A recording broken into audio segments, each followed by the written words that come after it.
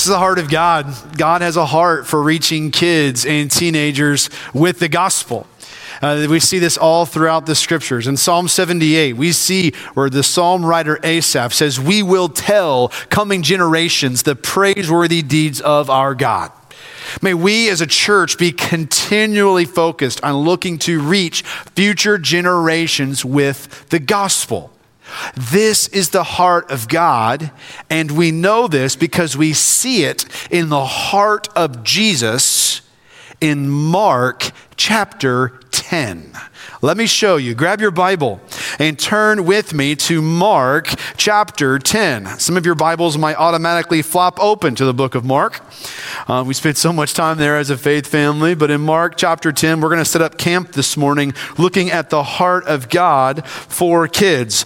I love Mark's gospel because it's fast-paced, it's fast-moving. He has a primarily Gentile audience in mind as he is pointing to Jesus as the hero of the gospel. Mark uses lots of verbs. He uses lots of vivid descriptive details describing the life, ministry, person, and work of Jesus. And in Mark chapter 10, Jesus is on the opposite side of the Jordan River from Judea. It's similar to the location to where he was baptized by John the Baptist just a few years earlier, not far from Jericho. And it's there that Jesus begins to gather a crowd where he is teaching them truths about the kingdom. Some Pharisees, these religious leaders, approach him and begin testing him with hard questions, which he answers with great clarity and authority.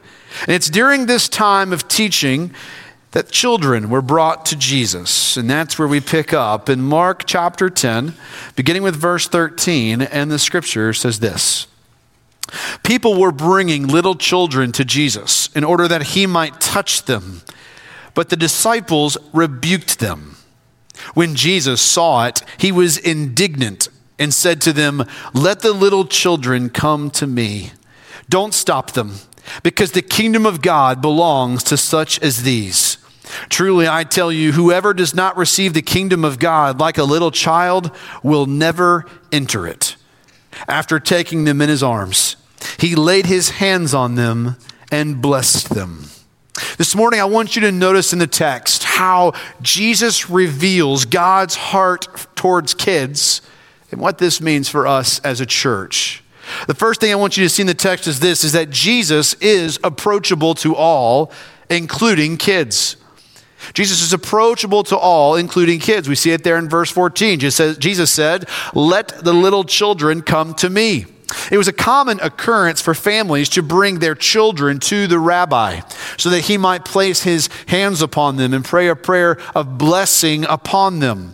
We do this as a faith family, that periodically we will have a child's dedication service where kids and their families come up here on the stage and we pray over them. We give them a Bible. We challenge the parents to raise their kids to love and follow Jesus. Well, that's what people are looking to do right here.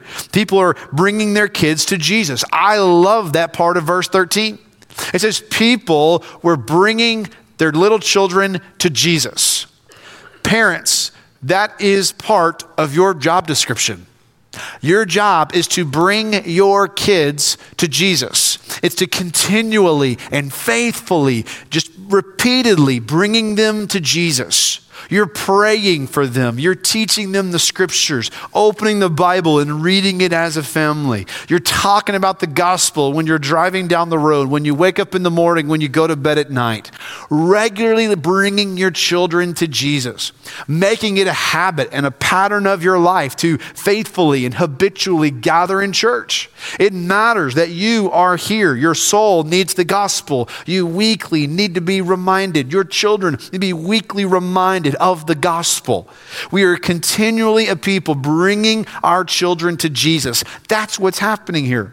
They're bringing their children to Jesus. What a great picture of the role of parents. Well, as they're bringing these children to Jesus, we see a spark of Jesus's anger in verse 13. The disciples run a prevent defense. They try to prevent these children from bothering Jesus. They rebuked the children, the disciples did. Matthew, Mark, and Luke, the three synoptic gospels, all give an account of this moment where the disciples stiff-arm the children. They're saying, no, you can't bother Jesus. He's busy. He's dealing with the Pharisees. You all need to leave Jesus alone. You see, in Jesus' day, children were often considered by culture to be a liability, at least until they could be a contributing member of society. In fact, if you go back through the first through the third centuries in Roman Gentile culture, it was common for a family that did not want a baby or a child is that they would place it on a garbage heap. Children quite literally became the garbage of families that did not want them. What's interesting is that if you go back and study church history, it was the early church who was going to these trash heaps and these garbage dumps and rescuing babies and children. They would raise them up in their homes. They would care for them and they would teach them the gospel. And these children would grow up to love and follow Jesus. An argument is made by many historians that one of the reasons for the spread of the gospel so quickly throughout the first several centuries was that practice right there, where the early church said, we're going to take care of the babies. Not only did they train up these children to love and follow Jesus, which propagated the gospel, that sent the gospel further and farther, but it was a witness to a watching world, saying that kids matter to Jesus. You see, throughout world history, we see where oftentimes when someone is in a place or a position of power or authority, children become the victims. Whether it's a Caesar or an emperor whose position of power and authority is being tested by someone else, children become the victims. We see this in Exodus chapter 1 and Exodus chapter 2, where Pharaoh sees the Israelites multiplying and he wants to deal with it. So he orders all Israelite Jewish boys 2 years and younger to be thrown into the Nile River. We see this with King Herod during the early days of Jesus' birth, where he ordered that baby boys 2 years and younger in the city of Bethlehem are to be slaughtered. Why? Because they tested his position of power and authority.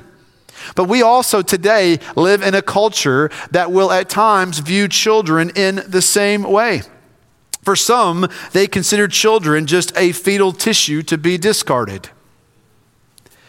They see children as an accessory just to decorate, a commodity to sell, a nuisance to tolerate. But that's not the picture that we get from Scripture. This is not God's design towards children. In fact, all children are image bearers who are loved by God. Every single child is made by God and loved by God, and created to know and follow God's Son, the Lord Jesus Christ. Every single child has value and worth. This is a stance that we as followers of Jesus have stood firm upon for thousands of years. That we are a people who stand with Jesus, who loves and affirms children. Sadly, the disciples didn't get it. They rebuked the kids. They pushed them away from the Messiah. But did you see Jesus' response? The text says that he was indignant. Now, if we were to take that word in the Greek and we translate it into English, it would almost be like an English compound word where we put two words together. So it would be like the words much grief. Okay, let me put it in modern terminology. The word indignant there means big mad. Jesus was big mad. He was ticked. He scolded and rebuked the disciples. Don't you ever dare keep a kid from coming to me. That's the picture we see there. Where Jesus is angry that someone, especially his disciples, that he is investing his life into, would ever prevent a child from coming to him. Why does Jesus respond like this? Because kids matter to God. Children matter to God. God has a special place in his heart for kids. Isn't it amazing that Jesus, the eternal Son of God, who has always existed, the faithful and true eternal creator, who's the sustainer of all things, is approachable to all. including kids. Jesus says, let the children come to me. Kids are welcome to come to me. Jesus was approachable, and he still is today. But Jesus, kids are smelly. I know. Jesus still wants the kids. In Westwood, so do we. But Jesus, kids are rambunctious. I know. Jesus still wants the kids. In Westwood, so do we. But Jesus, they cause chaos and they cause a mess. I know. I want the kids. In Westwood, so do we. We are a church where it is perfectly fine for kids to be running around our campus having fun. I am perfectly content with kids spilling Kool-Aid on the carpet. We can buy new carpet. Let's let them make a mess. Why? Because kids matter to Jesus. And if they matter to Jesus, they matter to us. This is a picture of the gospel where we see a Savior who is approachable, who invites people to come to him, and he's made a way to the Father. And so as Jesus' hands and feet here on this earth, we are going to be a church that is continually extending out and welcoming children towards Jesus, because that is the picture we see here. Mark 10 is showing us that children are safe in the arms of Jesus. If I can, just for a moment, speak into some of your all's lives. For some of you, you've experienced the death of a baby or the death of a child. Maybe it's through a miscarriage, or maybe it's through abortion, or maybe you had a child who died tragically. May I say to you, your baby, your child is safe in the arms of Jesus. Jesus loves your child so much more than you do. And your baby is safe in the arms of Christ. He has them. They are safe. They are provided for. They are protected. And if you are in Christ, there's coming a day in which you will be reunited with your baby, with your child. May I also say, if you are someone who has had an abortion, I want you to know that there is forgiveness and healing in Jesus. The power of his death is sufficient to pay for all sin and evil. For anybody who turns from their sin and trusts in him by faith, Jesus will receive you. So maybe even today, if you feel weight and guilt over something that you've done, I want you to know that Jesus is powerful, Jesus is faithful, Jesus will forgive you. He washes, he heals, and he cleanses anyone who comes to him by faith, no matter what you've done. He is a faithful and good Savior. So come to Jesus and find rest in him. Oh, what comfort that we see here in Mark 10. The faithful Son of God who invites children to come into his presence. In Westwood, may we be that kind of church that says we are going to do whatever it takes to see future generations come to a saving knowledge of Christ. That we want to intentionally invest our dollars and our resources and our very lives and our time into seeing kids and teenagers come to know the Lord Jesus Christ. It matters to Jesus, and so it matters to us. It breaks my heart to see churches scattered throughout our community and beyond, in which they have not reached or baptized anybody below the age of 18 for decades. Westwood, if we are not intentional about intentionally being about the heart of Jesus and caring for kids and teenagers and families, we too will suffer the same fate. Let us continually play offense with the gospel in pointing future generations to Jesus. I shared this with you last week in the message. In fact, if you were not here last week, I highly encourage you to go back and listen to last week's message, because I unpacked, and as fast as I could, all of the things that God is doing in our church, and it's amazing. But as Pastor Rick and Pastor Corey alluded to earlier, we're facing space challenges. There are Sundays in which we cannot put any more wheelchairs in our Sunshine special needs classroom. There are times in which we can't fit any more kids into some worship gatherings. We have students who are meeting in kids' classrooms. We're at a point in time in our life in which we need to be expanding new space to create room for special needs ministry, for helping us reach more kids for Christ. We're at a point in which we need to build a building for teenagers so that they can have a place where they can gather in small group Bible study for worship and for making much of Christ and following him together. Well, Kenneth, what is that going to cost and what does that look like? I have no idea. That's why last week I called our church into a season of prayer and preparation. We're going to pray. Together, we're going to pray and seek God's face and see what he has for us to do as a church. I have all kinds of ideas. I'm sure you have all kinds of ideas of ways that we can solve these the space challenges that we have. We need solutions. But before we start throwing around ideas, we need to pray and seek the face of God and see, God, what is it you want us to do? But we're also entering into a season of preparation. We're putting together a leadership team of pastors and lay leaders who are going to be seeking wisdom. Wisdom from people inside the church and wisdom from people outside the church, asking how can we find solutions to the space challenges that we're facing.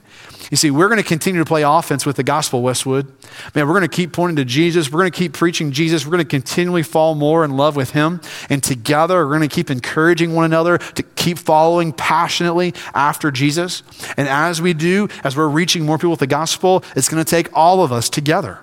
So what does this look like for the future? I don't know. But we're going to pray. We're going to seek wise counsel. Lord willing, early next year, January, February, we'll see what the Lord wills. This team's going to come back to our church and present to us a plan on how we can be most effective and faithful in preparing new space in a new building to help us reach more kids with the gospel. Why? It's because Jesus is approachable. Jesus is the one where kids and teenagers have access to, and they can come to him. So we too as a church must continually be giving our lives to seeing kids and teenagers reached with the gospel of Jesus Christ. The second thing we see here in the text is that Jesus welcomes the humble who become like kids. Verse 15, Jesus said, "Truly I tell you, whoever does not receive the kingdom of God like a little child will never enter it." Isn't that interesting? Jesus rebukes the disciples for pushing kids away, and he declares that entrance into his kingdom requires everyone becoming like children. Jesus is taking the common cultural assumption about children and he's flipping it upside down. He's changing the way that people are thinking. Like, this is revolutionary teaching here. Jesus is saying that we must receive the kingdom like kids. All right, what are kids like? Well, kids are humble. Kids are needy. Kids are trusting. Kids are dependent. And Jesus is saying, in order to get into the kingdom, you have to be just like that. You see, kids have no physical strength. They have no political power or persuasion. They have no possessions or affluence that they have, any kind of wealth. Children realize they have nothing to offer God. And Jesus says, if you want into the kingdom, you've got to get there. You've got to come to the point where you realize, God, I don't have anything to offer you but me.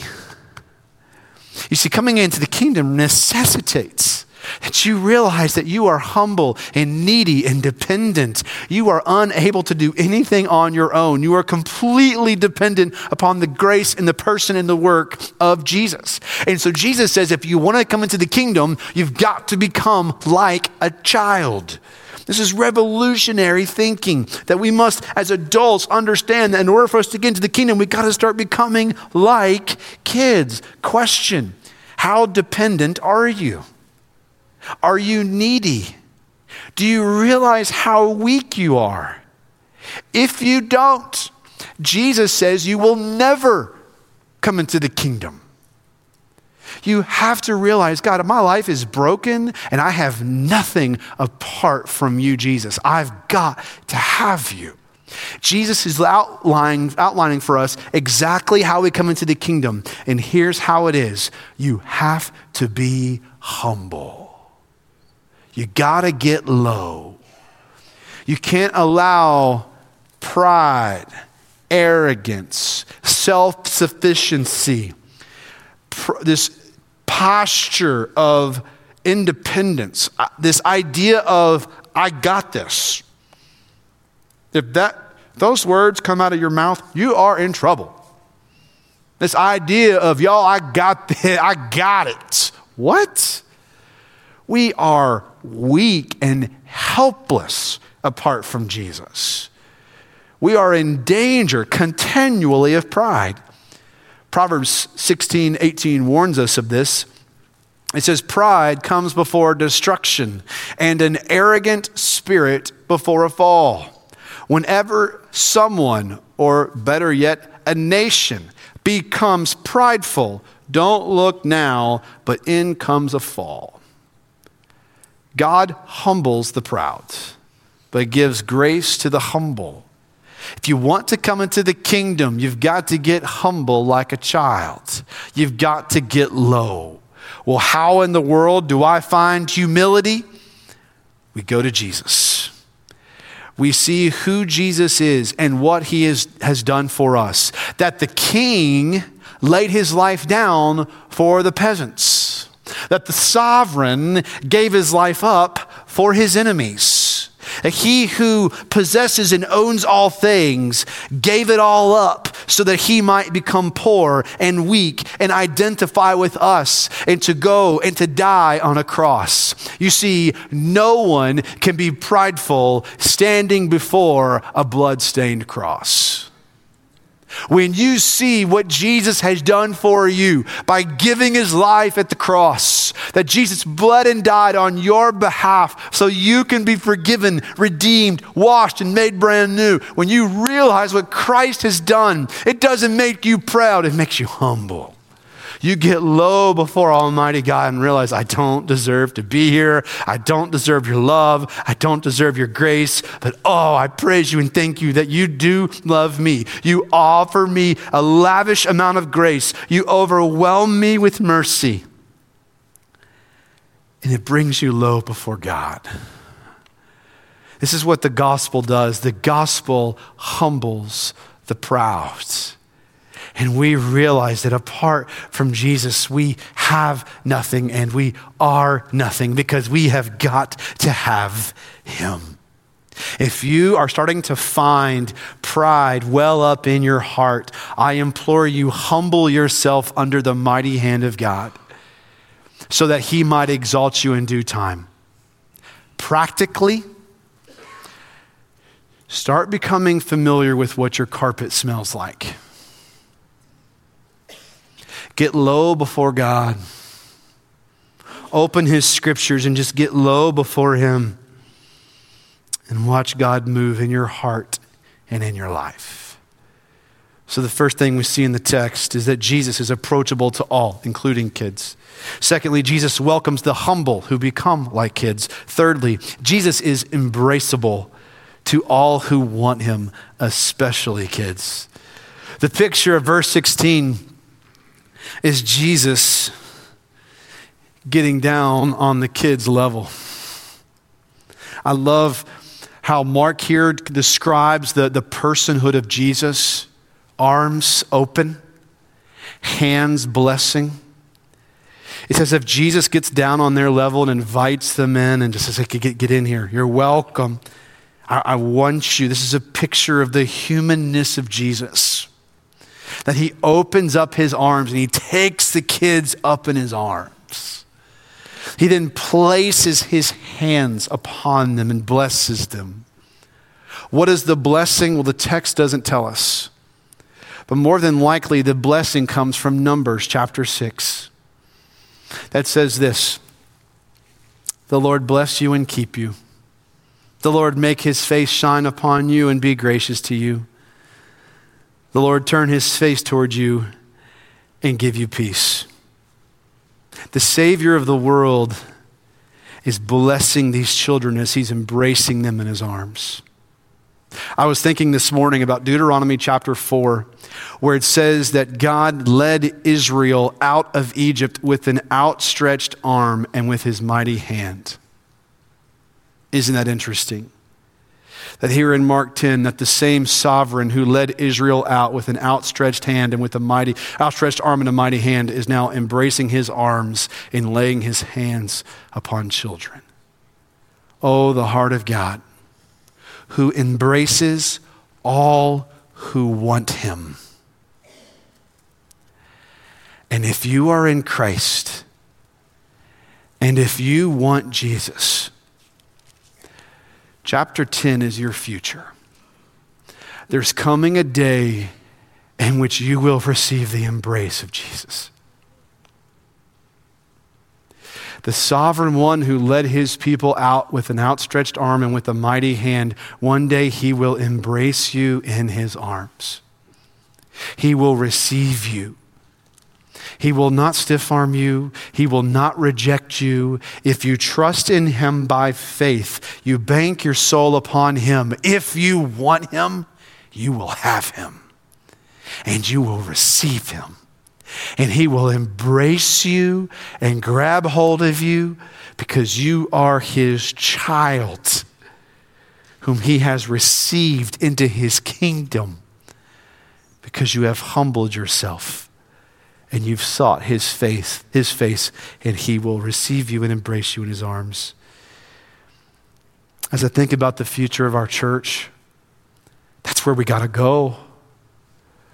We want to see as many kids and teenagers come to this point where they desire the embrace of Jesus. So Kenneth, what are you calling us to? It's our impact point, and it's this.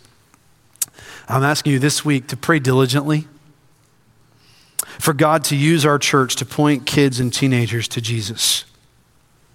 That God would so create within our church a culture of prayer, a passion for knowing and following Jesus. But we're a people who are eager to do whatever it takes to see as many kids and teenagers come to a saving knowledge of Christ. When I was in college, one summer, I got to work 1 week as a summer camp counselor for Fellowship of Christian Athletes camp. It's a whole week of sports and games and Bible study, and it was an incredible moment in my life because it was during that week that God stirred my heart with a calling to the ministry. But that was also a moment in my life that I look back upon, but it wasn't necessarily always what happened in the worship room. See, outside the chapel on the last day, Gavin Durson, who was the leader of Fellowship of Christian Athletes at the University of Kentucky, a guy who discipled and poured into me, he was outside while everybody else was inside. And I watched Gavin and what is he doing?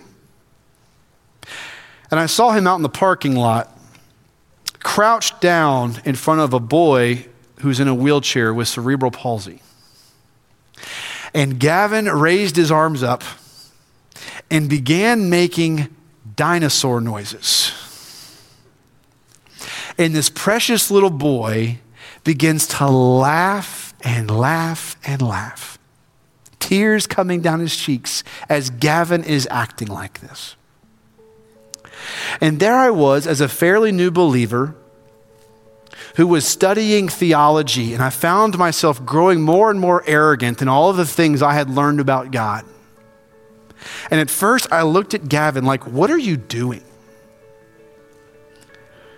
But then in that moment, it was as if the Holy Spirit said, Kenneth, it's time for you to grow up and become like a child. You need to humble yourself because this is what it looks like in the kingdom. Westwood, may we be a church that, yes, is serious about theology. We love the gospel. We're going to love God with our mind. But oh, that we would love kids well. And we would point them to the Lord Jesus Christ. May that be our aim. And may that be our passion. Because that is the heart of God towards kids.